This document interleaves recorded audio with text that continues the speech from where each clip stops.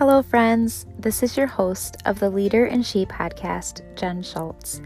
I'm a wife, mom, sister, daughter, educator, health coach. I am a leader, and so are you.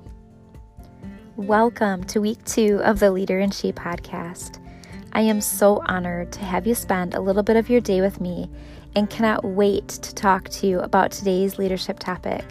In fact, this is a topic that is not only important in leadership, but in everyday relationships. As always, your feedback is so important and helps me to bring the best leadership content to you, which is why we are going to start by celebrating our Listener of the Week.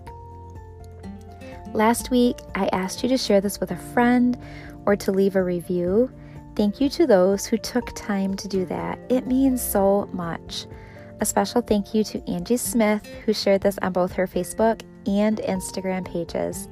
Angie also happens to be an amazing coach and friend in our tribe, so it's especially wonderful when a colleague recognizes your work. Thank you, Angie. As our first Listener of the Week, I have a special gift for you. Who will be our lucky listener next week? Drop a review or share this for your chance to win. Now, on to the show. They will forget what you said, they will forget what you did, but they will always remember how you made them feel. I distinctly remember seeing this quote and knowing that this was exactly how I wanted my students to feel.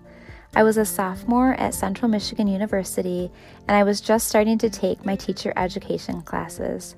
It reminded me of another quote, "They don't care what you know until they know that you care." Isn't this so true? How many times have you been in a situation when someone was simply unkind? Maybe it was a boss, a teacher, a colleague, a friend. I don't know about you, but when people are unkind, what they have to offer starts to lose its merit. Do you think that a strong leader can also be kind? Sometimes leaders believe that kindness is a form of weakness, that their employees, teams, students, or families will see that they have somehow lost power or that they aren't in control. But is leadership really about being in control or having power over someone? John Kaiser, author of When Leadership Improves, Everyone Wins, says this: strong leadership and kindness are not mutually exclusive.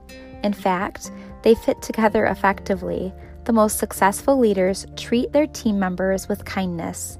They realize that kindness is motivating. The research is clear. Kindness matters, especially in leadership. Now, how do we as everyday leaders implement this into our lives and empower others to do the same? Mamas, this one starts with you. The greatest and the first leaders our children will see is their parents. Every single day, you are leading your family. What you do matters. Some days are better than others, yes, but your work as a mom lays important groundwork for your children in the leadership department. The skills you model at home will be some of the ways they learn to interact on the playground with their peers. It will set the tone for how they function in and out of school, and even down the road in life. Your work is often underrated, but so vitally important. One of the greatest gifts we can give our children is kindness. Now, as a mom of teens, let me be clear and say that kindness does not mean being your child's BFF or letting them do or say whatever they want. Mamas of teens, you with me? When our lovely yet sassy 13-year-old doesn't agree with curfew, do we let them stay out later for fear of not being nice? No. Kindness means clear, firm expectations and holding them to that. Healthy boundaries are important. The same is true in the career world. As leaders, it is kind to help people stay accountable to their goals. It is kind to encourage them to improve by offering positive suggestions. It is kind to get to know your people, what they are going through, the ways they learn best, how they thrive. Because after all, true leadership is really about empowering the leaders and others. So, here are a few quick tips on how to use kindness in leadership. 1. Be a clear communicator. Let your people know, whether it is your family, your colleagues, or even your friends, the expectations ahead of time. Honor the other person by recognizing that their time is valuable too. Giving them a heads up on expectations helps them to plan accordingly. Number 2, listen. Sometimes the best way to show someone you care is to simply be there, not to offer advice, not to give suggestions or to fix anything, but just so they know they are heard. In fact, most people feel better or come to a solution just by saying the words out loud to someone willing to listen. Third, look for opportunities to show your appreciation. Life gets busy. We've all been there. Most people don't hear that what they do matters, so tell them. Appreciate the small stuff. You will be surprised how much they will go above and beyond next time. Appreciation matters. 4, notice when others are kind. Be sure to thank your people when they do kind gestures. Kindness is contagious.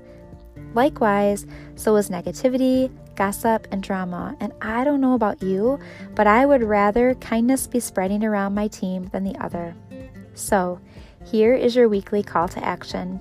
Take some time to be intentional about kindness this week. Find 3 to 5 ways that you can go above and beyond in the kindness department. Then notice, how did it make you feel? How did the other person react? I would love to hear your feedback. Drop me an email at jenschultz.liveinspired@gmail.com.